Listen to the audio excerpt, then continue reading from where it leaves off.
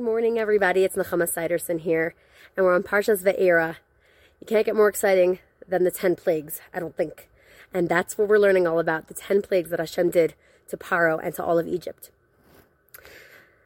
Was the only point of Hashem doing these 10 plagues, was it just to get the Jews out of Egypt? Because if it was, he could have just taken them out. I mean, he's God. He could do anything. So clearly it wasn't. There was more to it. And the answer is, yeah. Hashem was trying to show, A, his existence to the entire world, B, his involvement in the world. He has hashgacha pratis, he's involved in the world, didn't just create it and leave.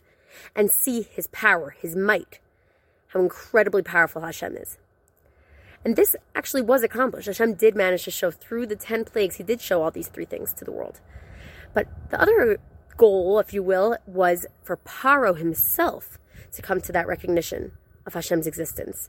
And Hashem wasn't so successful in that area. Paro, if you can say that, Paro refused to acknowledge Hashem through the 10 plagues. It did take till the splitting of the Red Sea.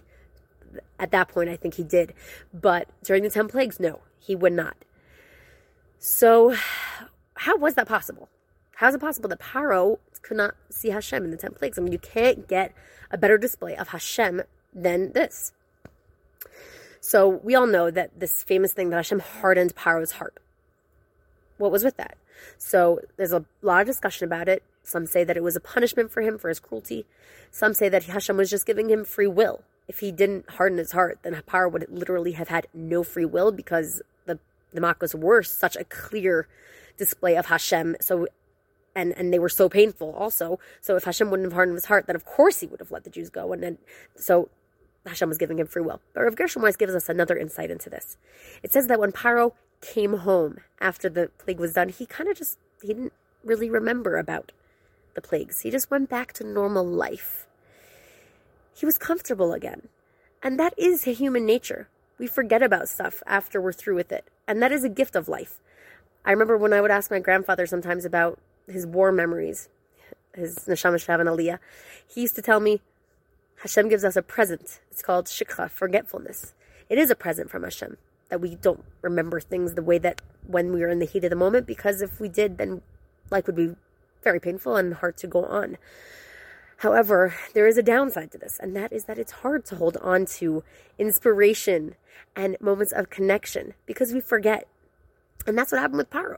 He went home and he just got comfortable again, and he just kind of forgot about how miraculous and also how painful the Makos were.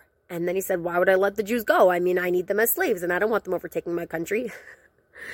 This is a big lesson for each of us because this is human nature. But we all have moments of connection, moments of inspiration, moments of emotion. And if we don't do anything to concretize them, we will just forget about them and they will become dust in our memory.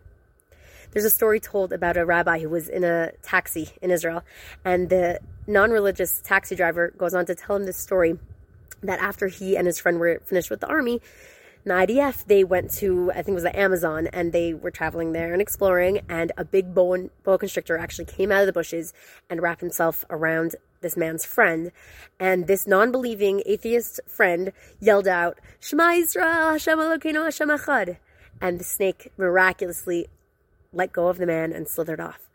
And this taxi driver says, and that friend of mine is now a rabbi here in Israel. He's a Haredi Orthodox rabbi. And the rabbi who was the passenger said, and what about you? And the man said, me? The snake didn't wrap itself around me. So we see that you can have moments of such clarity and inspiration and do nothing with them. So let us all take a moment to think when we do go through these moments. And I'm not only talking about moments of miracles like the story I just told. I'm also talking about moments of pain, moments of joy, where we feel connected to Hashem. What are we going to do with that? We can either just forget about it, or we can write it down as a journal to be read at specific times. We can put a reminder as an alarm on our phone for a certain time of the day or the week. We can hang up something in our house. We can take on a Kabbalah, some sort of thing for the future that we're going to take on and to remember that thing and to have grown from it. It obviously depends on the situation.